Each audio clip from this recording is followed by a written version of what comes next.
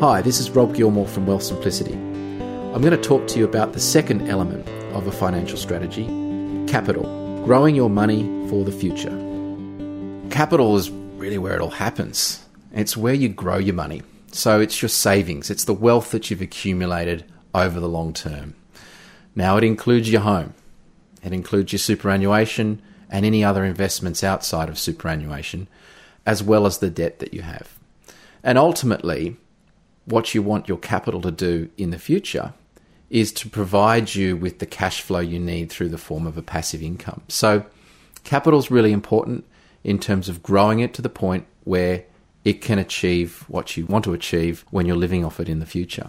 Breaking it down, there are a number of key aspects in terms of how you should look at capital. There are some things that you can get in place early on, such as the right structures to manage your capital. Obviously, one of the things that comes to mind is whether a self-managed super fund is appropriate for you, or maybe it's an industry fund, low cost, low fees, very, very passive. I do a lot in the self-managed super fund space because I believe that you can get better investment outcomes by investing directly through your own fund and having that long-term view of accumulating assets in the superannuation environment, which is the most tax-effective form of long-term investment, despite the government constantly tinkering with it. And the beauty about superannuation is that you can accumulate assets in a self-managed super fund and let them grow over time. And once you get to the great age of 60, if you meet the right criteria, you can start an account-based pension and it'll all be tax-free.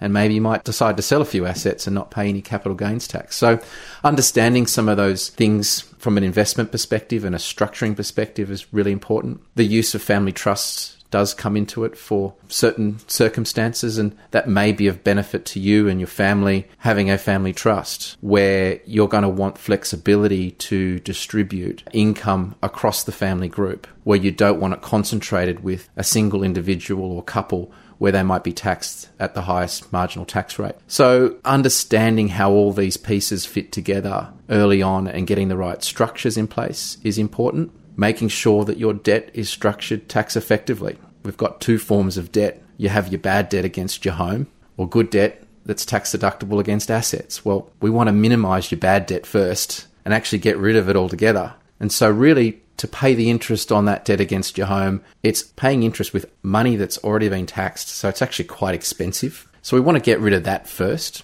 And you certainly don't want to be contemplating going into retirement with a mortgage. Good debt, that's not so bad because it's debt that you use to finance productive assets. And you can claim a tax deduction for that debt against the income earned from those assets and potentially other income as well. And a great example of that in Australia is negative gearing. But that is a way of using debt tax effectively to grow assets in the long term. And so that debt is good debt, but all debt needs to be managed. And ultimately, if you can get yourself into a situation of having assets with minimal debt, well, that's a great place to be in. So making sure that that's structured effectively, and obviously shopping around for the best rates that you can get from the banks is an element of that. But putting those pieces of the jigsaw together with the right strategy is important, and then executing that over the long term.